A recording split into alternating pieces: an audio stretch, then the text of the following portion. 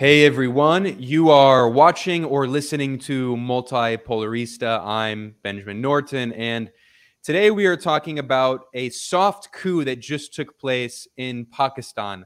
Now, this is extremely important. It's not getting enough coverage in Western media. Pakistan is one of the largest countries in the world in terms of population. It's the fifth largest country on earth, and it is a major power. And the democratically elected Prime Minister, Imran Khan, was just overthrown. And the US government has its fingerprints all over this coup.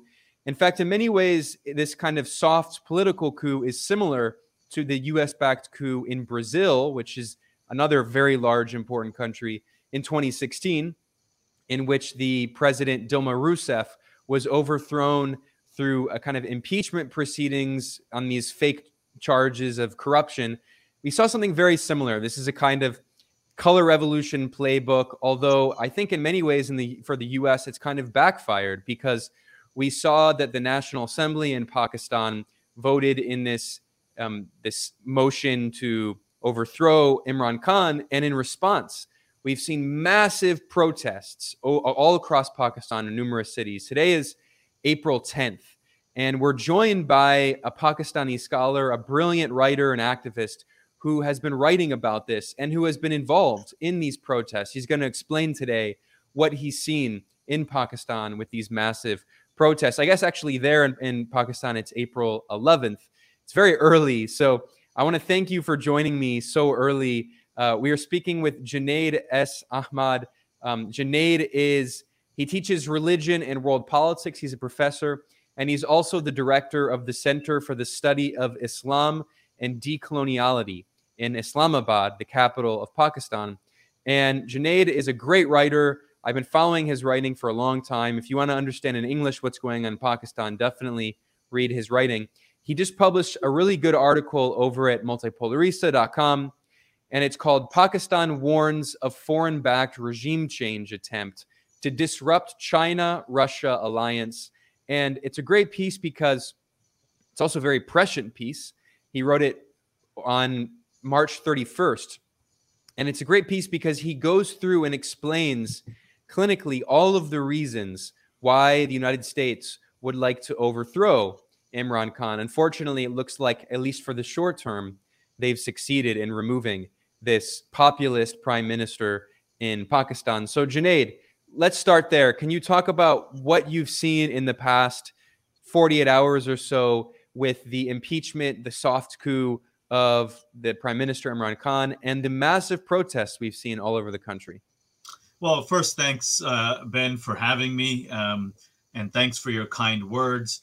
Those kind words can be multiplied when we are actually speaking about you and your work. I was telling you that not just myself, I think my students and others here in Pakistan are even bigger fans of your work. And we're so grateful to you for the work that you do.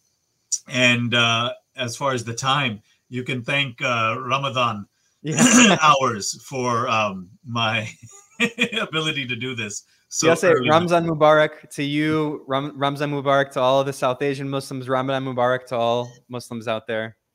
Thank you, Ben. Thank you so much, Ben. So as you describe, we have a situation here in Pakistan. The situation here has been very, very interesting over the past 48 hours. Of course, it began with the National Assembly convening once again at the orders of the Supreme Court, which called upon it to go ahead with the motion for a no confidence vote, which was moved by the so-called opposition, 2 weeks ago now. So they went ahead with the session that began early Saturday morning in Pakistan. And you had both the opposition, but also members from Imran Khan's political party, the PTI, Pakistan Tehreek-e-Insaf, or the Movement for Justice. You had many of them give very, very compelling speeches about how this is exactly what not only Imran Khan, but of course many observers of Pakistan see it as, and that's a Washington-backed judicial coup that's taken place in Pakistan, of course, with a entire opposition bought for that project, as well as, we'll get to this later, key elements within the military as well. That the parliament convened on Saturday. It was actually very, very interesting because you did have coverage, perhaps mistakenly, by a media which has otherwise been incredibly anti-Khan. You had coverage of these incredibly compelling, powerful speeches being delivered by various members of the party. People like their foreign minister, Shah Mahmood Qureshi, Shirin Mazari, who's been the Minister for Human Rights. And it was fascinating because they had pointed to this long history of U.S. meddling inside Pakistan, support for various military dictators, support, as we know, in so many countries of the global south, of a quote-unquote civil society that basically does the bidding for Washington and other Western capitals. So you had a very interesting and instructive history given by these various members of the party, and which, certainly moved many of the people watching it, and many of the people who already knew about that history, about how what's going on right now is very much a part of that history, right? And this is, of course, something which much of the opposition, many of their intellectual supporters in the country, elite sections of civil society, this is a history that they want us to forget, that type of U.S. intervention in Pakistan. And so at the end of it, after more than 12 hours of such heated exchanges in the National Assembly, they went ahead with the vote. Again, even though there was so much, even within Parliament, support for the sitting government, they did not want to be held in contempt of the Supreme Court's order. So they went ahead with the vote, and the opposition thought it, had by this point secured so many of defectors from Imran Khan's political party. It also was able to secure some of the coalition members of that party to then turn over to their side. But when the actual voting took place, it was very close. Basically, they won it by 2 votes. You needed 172 votes to oust the government in this vote of no confidence, and they got 174. So it was very close, and we'll get into kind of how even that came about, how they were able to corruptly secure these votes in the first place. But there was a lot of confusion at that point, a lot of questions about what is going to happen now. And there was a lot of people felt incredibly disheartened, despaired, sad over what happened.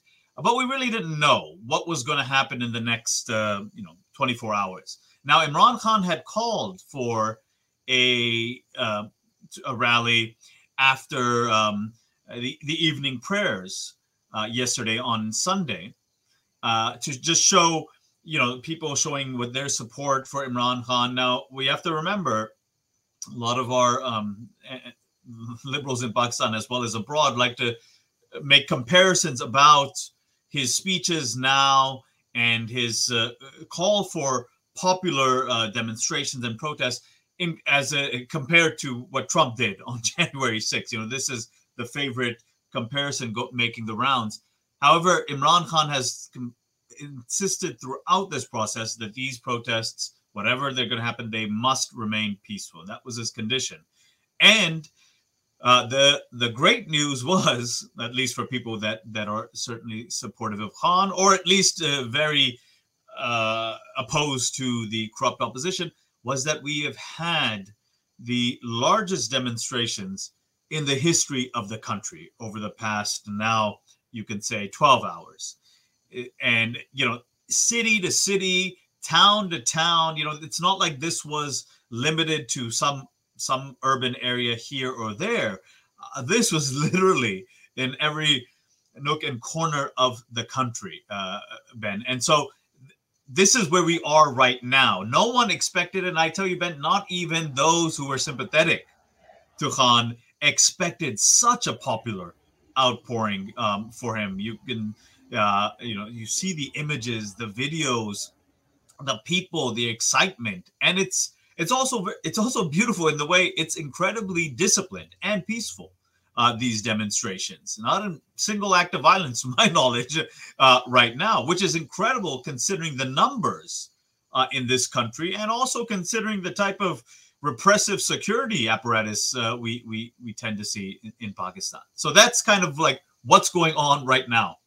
Yeah, it's incredible. I mean, I was just going through here and looking at some of these images of these protests. I mean, we're talking about absolutely massive protests all across the country. These are, I mean, Pakistan's a very big country, over 200 million people, but I mean, these are enormous protests. And the fact that it's not isolated in one city really does show that Imran Khan has massive popular support. Now, I remember when Imran Khan was elected in 2018, and I remember the media narrative about him. And there was this term they always repeated in the Western media, Taliban Khan, right? Because the idea was that Imran Khan is this Islamist populist, and his party is, it's the movement for justice. And he talked about, helping poor and oppressed people. But he also, unlike a lot of the liberal elite in Pakistan, did so in a framework of Islam, which is, common in many Muslim majority countries. Certainly in Iran, the Islamic Revolution, used Islam as a kind of liberation tool. But what's interesting is to see how when he entered office, there was also a simultaneous narrative that Imran Khan could only enter office because he had the support of the military. And of course, for people watching or listening who don't know the history of Pakistan, the military is the most influential, most powerful institution in the country. It has done many different coups, often backed by the U.S. Pakistan was governed by the military under the dictator Zia-ul Haq for many years, who was a brutal U.S.-backed dictator. So the narrative was interesting. It was that simultaneously he was this dangerous Taliban sympathizer, Taliban Khan, but simultaneously a stooge of the military. And that was the narrative going on for a long time.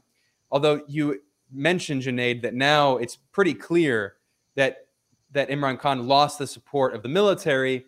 And I think part of that is because the military is very accountable to the United States, and the U.S. has been pressuring the military. And we saw that the head of the military, the chief of staff of the army, gave the speech in which he condemned Russia over its military operation in Ukraine. And that was important because Imran Khan had refused to condemn Russia. In fact, this was actually, in some ways, I think what sealed his fate. But as you pointed out in your article, Imran Khan was actually in Moscow on the day that the Russian intervention in Ukraine began. On February 24th, you can see this tweet here posted by the president of Russia, the Kremlin Twitter account. And it shows Imran Khan, he's very tall, meeting with Vladimir Putin in the Kremlin. That was the day that Russia initiated this military operation in Ukraine, which of course put Imran Khan in a very precarious situation. But to his credit, he refused to condemn Russia. And he also announced after this meeting that Pakistan was going to buy wheat and energy from Russia at a very low price. Now, this was an incredible development because throughout the first Cold War, Pakistan had been a major ally of the United States against the Soviet Union. And although Pakistan historically has had very good relations with China, it has not historically had very good relations with Russia. My understanding is that Imran Khan actually helped really improve relations with Russia. He also helped really improve relations with Iran. And of course, for the United States, Russia and Iran are two boogeymen, and of course, China. But I'll say, regardless of who's in power in Pakistan, Pakistan is going to have good relations with China. So I want to talk about, you mentioned something very important. Imran Khan has been an outspoken supporter of Palestinian liberation. He has refused to normalize relations with apartheid Israel, while we see these Gulf monarchies like Bahrain, the UAE, normalizing with apartheid Israel. But I kind of laid out the geopolitical element. So I'm wondering if you can expand further. Let's talk about Imran Khan's foreign policy, the narrative that he's so-called Taliban Khan, that he was supposedly supporting the Taliban in Afghanistan. Although I should mention for people who don't know, the Pakistani Taliban is very different from the Afghan Taliban. The Pakistani Taliban is much more extreme. They've carried out horrific attacks, and most famously in Peshawar, they carried out this horrible attack on a school and killed youth. So talk about this narrative that Imran Khan is supposedly Taliban Khan, and then his foreign policy and his relation with the military. Right. I mean, although, Ben, that was a very impressive layout of basically all the major points, which have been in some ways the inflection points of where these pressures are coming from to oust Imran Khan throughout over the past not just weeks, not just months, but basically since he's come to power. So let's go through them. I'm glad you began with the way he's been referred to, and that is Taliban Khan. And I almost think we should be a little bit forgiving to the Western media, because they're getting these terms from our homegrown native Islamophobes and Orientalists within Pakistan itself. That's where this term comes from. And the origins are very simple. Imran Khan, like much of the international left, if they weren't, at least they should have been, opposed the war on terror, and specifically opposed the quote-unquote AFPAC theater of the war on terror. And his reasoning was probably something that we all share. It was both immoral as well as counterproductive, in the sense that this is not going to end militancy or terrorism. It's going to actually provide further fuel for it. He was absolutely right. So because of his opposition to the American invasion of Afghanistan, the spillover effects into Pakistan, which were incredibly severe, I'll get to that in a second, and his opposition to Pakistani collaboration in that effort, which entailed in its most destructive way the Pakistani military operations in the northwestern areas of the country, actual military operations, which led to massive killings, massive displacement. We're talking about millions of people internally displaced. And as I said, for Imran Khan and many of us, the consequences were going to be pretty obvious. And that is more and more anger, frustration, and resentment in those communities, which would only entail more conflict and more violence. And that's exactly what happened. Yeah, Junaid, sorry to cut you off really quickly. I just want to share a video. I remember the first time I ever heard of Imran Khan. Well, for people who don't know this, I probably should have mentioned this at the beginning. Imran Khan was a famous cricket player. And of course, in South Asia, cricket is a massively popular sport, like baseball in Latin America and the US. But I remember the first, I don't know anything about cricket or sports for that matter, but I remember the first time I ever heard about Imran Khan was when he led these massive protests against the US drone war. And I remember, I was involved in the anti-war movement in the US and protests against drone strikes and the Obama administration's escalation of the war on terror. Here's an article and a video from the BBC, British regime media, back in 2012. And it shows Imran Khan leading these large protests against the US drone war, these US drone strikes. And I remember, and you can see these images where they were kind of taking the marketing style of Obama with like the hope and that graphic design style. So I remember seeing those protests and being like, wow, this guy's pretty interesting. So what we're really getting at here is that the U.S. has been very critical of or skeptical of Imran Khan since well before he even became prime minister, when he was holding these protests against the war on terror and the drone war. And then, I mean, he's done many things since then. Let's talk about the geopolitical reasons for the U.S. backing this coup against him. For instance, in 2020, at the beginning of the COVID pandemic, Imran Khan called for the U.S. to lift its sanctions on Iran, which is another thing that you can sure really rustled Washington's feathers. I'm sure they were angry about Pakistan saying that not only we want to improve relations with Iran, but we want sanctions to end on Iran. And then, of course, there's also the question of Imran Khan's very close relationship with China and with Russia. You know, I mentioned earlier that Pakistan is very close to China. China and Pakistan have an important economic and infrastructure project called the CPEC, the China-Pakistan Economic Corridor.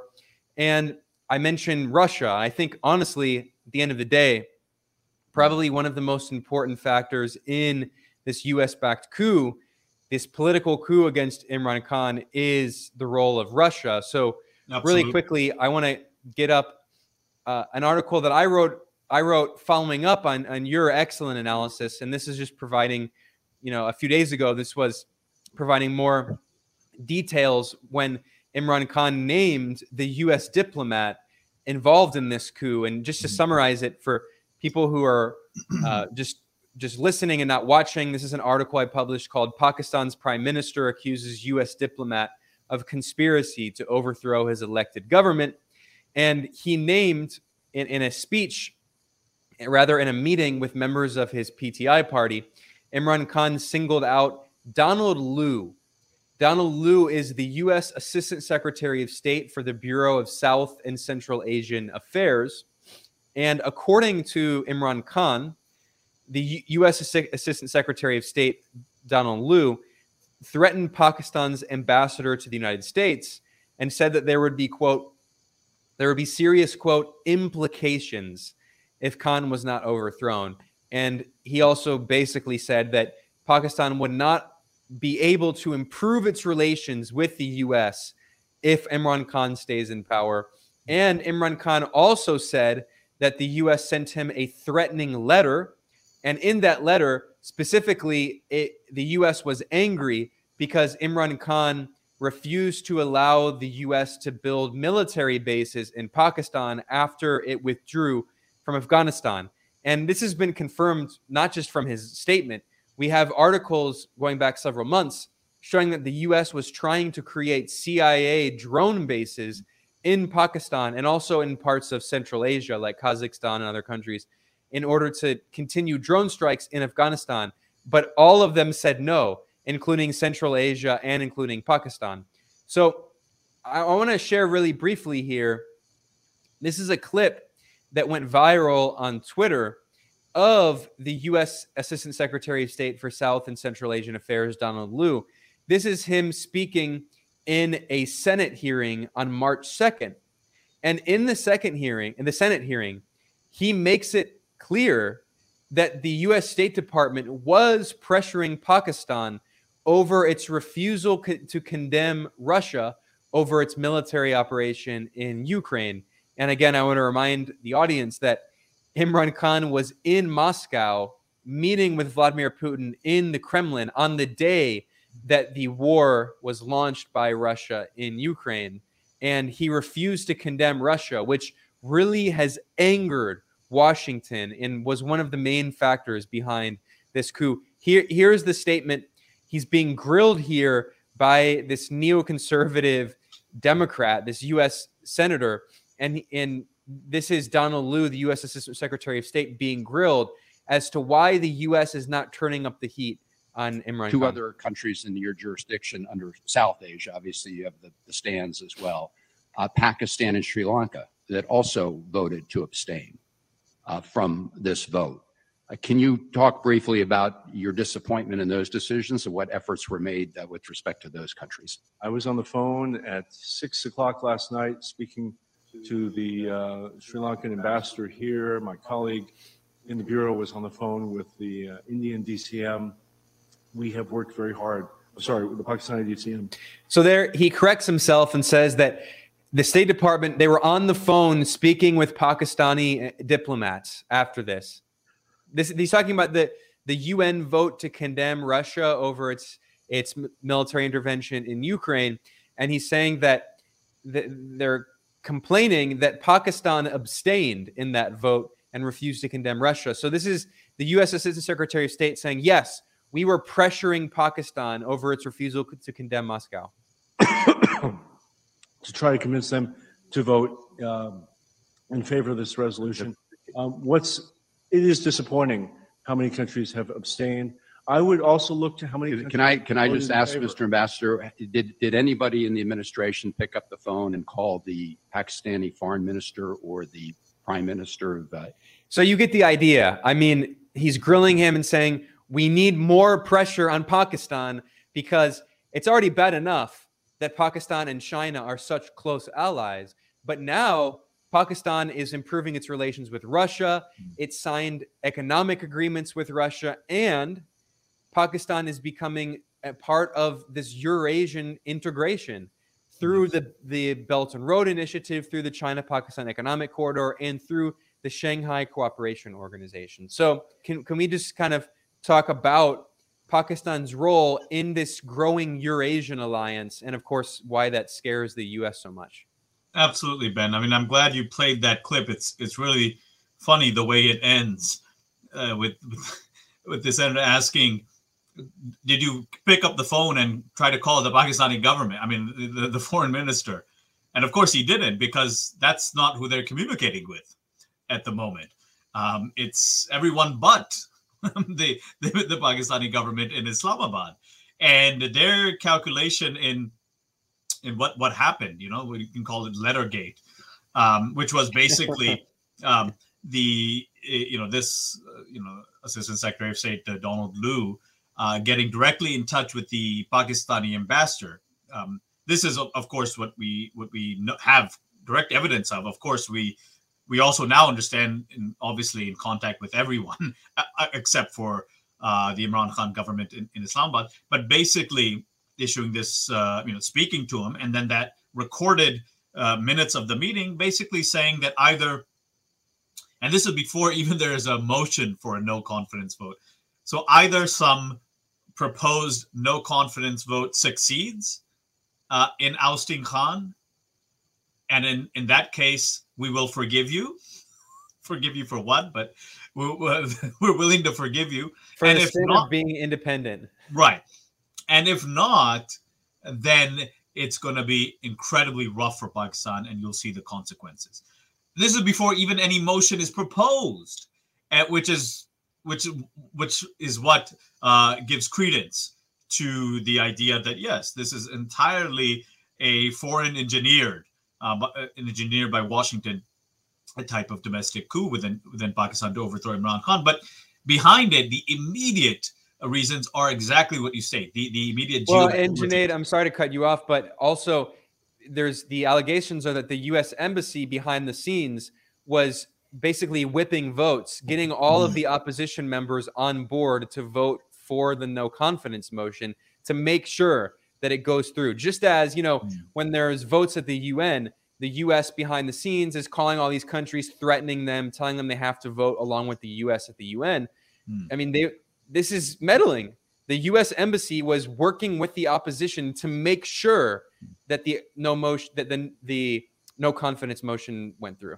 Absolutely. I mean, and that, of course, as we're talking about what's happened over the past few weeks, in which we've, and actually even before that, but we've seen direct, as you correctly say, U.S. embassy, working with with politicians, in coming back and forth from the embassy. I mean, a lot of this stuff, it was even clumsily done. I mean, it's not difficult to get evidence for these meetings. But, beyond that, again, it's important to remember this is why many of our friends in the Western liberal left media and activist organizations, they're getting a very warped image of Pakistan right now. There's also the biggest, the most significant way in which Washington and other Western capitals have infiltrated Pakistan is through quote unquote elite civil society, through the media. I mean, this is one of those instances in which we constantly hear someone like in Latin America whether it's for Chavez before or Maduro, being so authoritarian and repressive, and supposedly being so repressive of the media, when you can't turn on a darn Pakistani channel which is not anti-Khan, right? I mean, it's amazing how they can get away with outright lies. You know, it always fascinates. It's the same in Venezuela. I mean, I've been to Venezuela several times. There is a very vicious, very hostile right-wing media, and it's all over the place. And it's the majority of the media, but I mean, it's incredible how they can get away with this, right? I mean, I speak to family all over the world, and they're like, darn it, we can't find a single channel that's sympathetic to Khan, all these Pakistani channels. And yet, you know, Imran was the most repressive and so on. Anyways, but I'm glad that the immediate geopolitics was exactly as you say. The relationship with China has, of course, always been strong. But under Khan and the type of leader he is, it was definitely strengthened. There was actually a very strong personal relationship with President Xi Jinping that Imran Khan had cultivated and developed, and which was seen when Khan got a special invitation to attend the Beijing Olympics. Of course, before that, he had gone several times to Beijing as well. So there was a very close relationship there, building on an already existing very close relationship between the two countries, and especially which focused on CPEC, as you mentioned, the Chinese-Pakistan Economic Corridor, the flagship project of the BRI Belt and Road Initiative in South Asia. But in addition to that, as you correctly say, on the sidelines of the Beijing Olympics, Putin extended an invitation to Khan, which was incredible. Exactly, you know, what we've been saying, what you described. Otherwise, more or less an adversary from the period of the Cold War. Russia had always been close to India. So when he sees this invitation, he gladly accepts. You know, this is another regional powerhouse. We're in the same kind of Eurasian integration project, the Shanghai Cooperation Organization, as you mentioned. This is a great way to kind of improve ties with a country which otherwise we've been adversaries with. He accepts the invitation. He lands in Moscow. He didn't know that this would be the day that the Russians then launched their invasion in Ukraine. And immediately he's being contacted by every Western government. Immediately denounce your host. Immediately condemn them. I mean, as he gets off his plane, I mean, which they would never do to even one of their own if they were visiting, you know, Russia. But they feel free to do that to Khan. Khan resists. He's like, this is absurd. You know, I've just landed here to meet with the guy. So, you know, and he refuses to. It's not like he's coming out and openly supporting it, but he's like, no, this is not the proper protocol and the way we conduct diplomacy. And since that time, he said that, look, this is unfortunate, that there needs to be some type of diplomatic resolution. And in fact, at the OIC summit in Islamabad, he openly called for mediation by the Chinese in the conflict, you know, calling upon the foreign minister who had attended that summit, which was quite significant. Chinese have usually no business attending a Organization of Islamic Conference summit. This is the first time we saw them there, which kind of also affirmed their embrace of Khan as this kind of leader in the Muslim world. But so Khan came back and he emphasized this. But of course, there was outrage in Western capitals that he didn't announce them while he was in Russia. And why did he visit Russia, which, of course, he didn't know would correspond to their invasion of Ukraine. So when he gets back, they write him a strongly worded letter saying, okay, now denounce and condemn Russia now that you're back. To which he says, I'm sorry, we are not your slaves. We have asked you many times to condemn Indian the occupation in Kashmir. You have not. We've asked you many times to condemn the Israeli brutality and occupation in Palestine. You have not.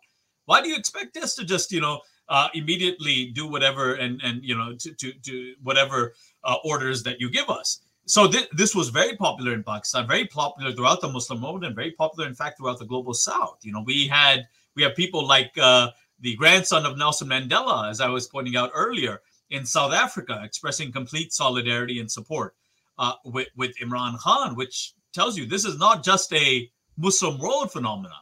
This has actually, you know, despite kind of a media blackout on who Khan is, what he represented, etc., media blackout or just a portrayal that comes from our neoliberal elites within the country. We still have people throughout the world, significant individuals that have obviously, we affiliate them with social justice movements, like someone like Chief Mandela in South Africa, coming out and asserting the same thing, that, look, it's an independent country. And just like us, we have attempted to carve out our own foreign policy. Pakistan has the right to do the same. The Indian thing is important, Ben. India, as you say, it has positioned itself as the U.S. ally, in particularly containing China, and being a member of the Quad, as you mentioned, and all of these kind of U.S. strategic alliances, very close to the Israelis. But on this Russian issue, it also refused to comply with what Washington and Western capitals wanted, condemn Russia. It's very simple. They've always had a good relationship, very dependent economically and for its energy needs on Russia. And in fact, it was very funny during these past few weeks. I mean, Pakistan has praised India, for its for independence in certain foreign policy decisions. So it's ironic. I mean, even they want to pick on Pakistan, but they're unwilling to issue the same condemnations of India in this case. But it's also interesting that India took this position, which tells you that the Eurasian project is a project to be taken very seriously. And Pakistan, both for China and for Russia, which is what motivated them to invite Khan in the first place, they know that Pakistan is a very central component of this. Now with the Americans gone from Afghanistan, from Iranian integration as well, this country that the West attempted to isolate, which then China bails out with $50 billion and so on. So these developments, as you correctly say, these in fact are the biggest. This is what's the biggest anathema in some ways. What is the biggest irritant for Washington and these capitals, which is, of course, the emergence of a Eurasian project that destroys the old world order dominated by Washington. And that is, of course, the biggest threat emerging. And this is why I say that people should know Pakistan is incredibly important. It's like this pivot state, right? That it either goes this way or the other way. And there's right now kind of a battle taking place. The Chinese don't do what the Americans do, openly kind of engage in regime change operations. But it should be very clear to our viewers that right now, Pakistan is this incredibly significant, powerful, large country that the Americans are incredibly now, that Washington elites are incredibly nervous is going the other way, is being part of a project that's in their region, that Eurasian integration project. And that's what makes them most afraid of what's going on in Pakistan, and explains the intense activity to get Khan out right now. Yeah, absolutely. In the piece that you wrote for Multipolarista, you basically, I think you hit the nail on the head when you said that he's kind of bringing back this kind of 60s non-aligned movement, anti-colonial rhetoric, which is impressive to see. And I should add on a personal note that in 2019, there was a meeting of the non-aligned movement in Caracas, Venezuela. And I was in Venezuela at the time. And I remember speaking to a Venezuelan diplomat, and I was picking his brain to see how the conference went. And I asked him, what countries impressed him. And he named a few countries that, many would not be that surprising, Cuba, Nicaragua, Algeria. But he also said that Pakistan played a very important role in the non-aligned movement summit. And not just that summit. I mean, Pakistan has played a more important role under Imran Khan in these international institutions. Pakistan is a member of the Shanghai Cooperation Organization, which is a form of integration with China and Russia, and actually also India, which is pretty incredible. We'll see how that goes. India is part of the Quad with the US, which is the anti-China alliance. So it seems like that at some point that's going to break down. India, of course, has a very right-wing, far-right government of Narendra Modi, of the BJP party. And I think what's fascinating is, despite the fact that India under Modi has become the most pro-US government in its history as a nation state since independence from British colonialism in 1947. I mean, it's never had such an extremely pro-US government, but the first time I've ever seen India actually challenge the US is on this issue, is on Russia, because Russia is also an important ally for India. And I think it shows that India knows where it's located. At the end of the day, it's in Asia. It's this significant power. So, as much as it loves its close relationship with the United States for all sorts of strategic and economic reasons, it also, at the end of the day, knows it's located here in Asia. And this is a great manifestation of its own realization that at the end of the day, we're also dependent what's going on in our region. Yeah, and what's interesting is I was saying it also shows that if the BJP can be defeated, the reality is that the Indian political situation is not much better than in Pakistan. I mean, they really needed Imran Khan style figure. The Indian National Congress, the INC, which dominated politics for decades, has also become very neoliberal, very corrupt, dominated by the Gandhi family.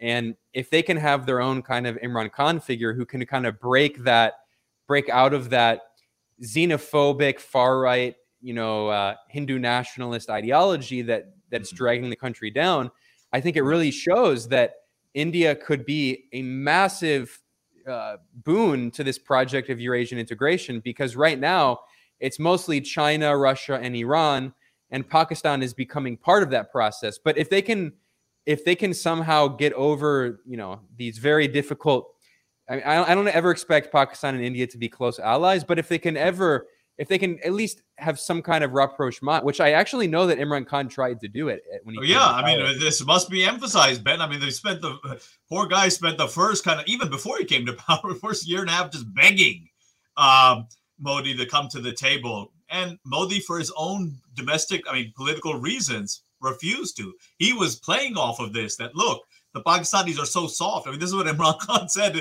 in his UN speech. Look, I've been going to them trying, and Modi then uses it in his election. Look how soft they are, and I've refused, and it shows their weakness. Then Imran Khan said, enough is enough. Fine, and let me call you out. And look, Ben, I mean, I guess we also always have to be optimistic. But the situation in India domestically has just been horrible. I mean, I often say that the country where you actually, we love to speak about, many of our friends love to speak about Trump as representing some fascist movement or others, etc. Where actually there's a real fascist movement that has come to power, I think, in the world is actually India. That's actually a very organized movement from the 1920s, right? I mean, Modi is a lifelong member of the RSS. The RSS is a fascist militia that, in its founding documents, including this R.S. Goldwalker, who wrote this founding text, "We, a Nation Defined," and in this book he cited Hitler and said that the Hindu nation Hindustan, which is what he used to refer to Bharat, India, he says we must purge the non-Hindu races, and he said that what Hitler is doing for German racial purity is exactly what we should do. I mean, this is like straight up Nazism.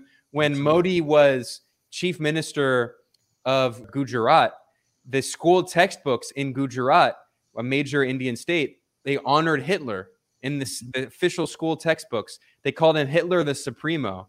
So, I mean, yeah. And of course, he was in charge also of the massive pogroms that took place there in 2002. I mean, we have to remember this was a Modi who could not visit the United States, being charged as kind of a war criminal engaging in crimes against humanities. He was not able to visit it, and now, of course, he's loved.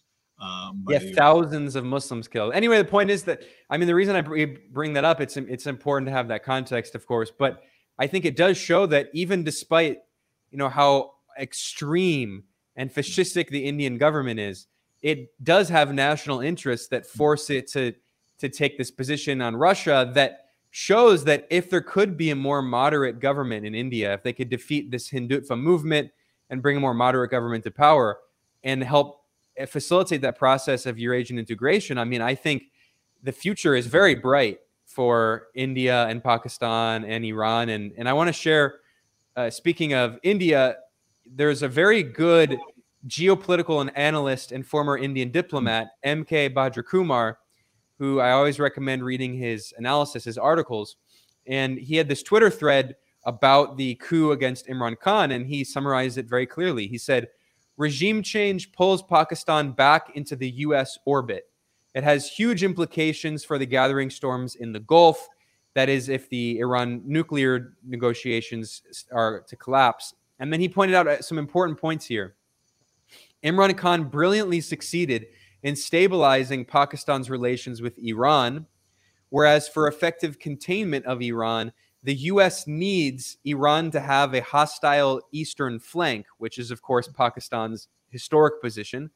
And then he also says, this is an important question, the timing of Imran Khan's removal and the conflagration in the Gulf linked to the broader U.S. strategy to seize control of oil fields, which would give Biden leverage in the world oil market to smash OPEC Plus and hit at Russia, which is the same old Reagan strategy to bankrupt the Soviet economy. So, I mean, we've been spending this interview talking about the important implications in Pakistan, but I mean, this is also part of the U.S.'s larger goal, part of the new Cold War, the larger goal of controlling the oil so that Russia is not as, so Europe is not as reliant on Russian energy exports, which means that Russia will not have as much revenue coming in from its energy exports.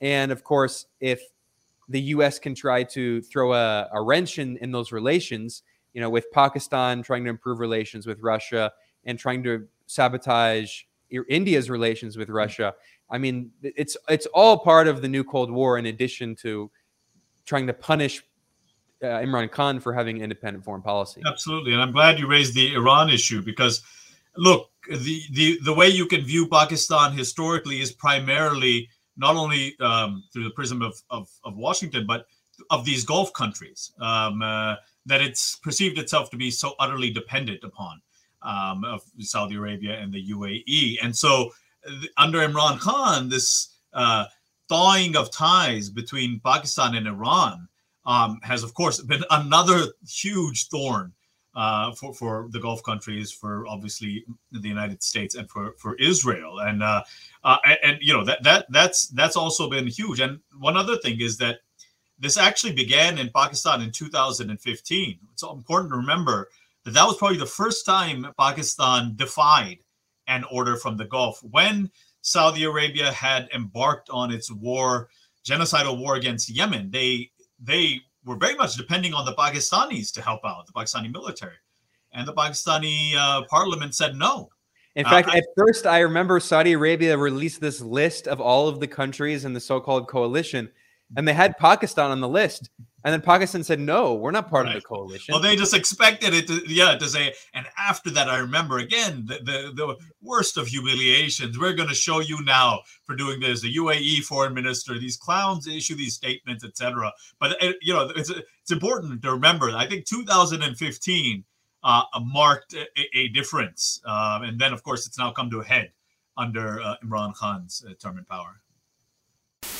Hey everyone, we're going to take a pause here and continue this discussion in part 2. The interview was 2 hours, so it's better to have 2 different episodes. This first half was focused on the geopolitical reasons behind the US-backed coup against Prime Minister Imran Khan in Pakistan. In the second half of this discussion, Junaid Ahmad talks about who Imran Khan is, what his politics are, his party, the PTI, the Movement for Justice Party.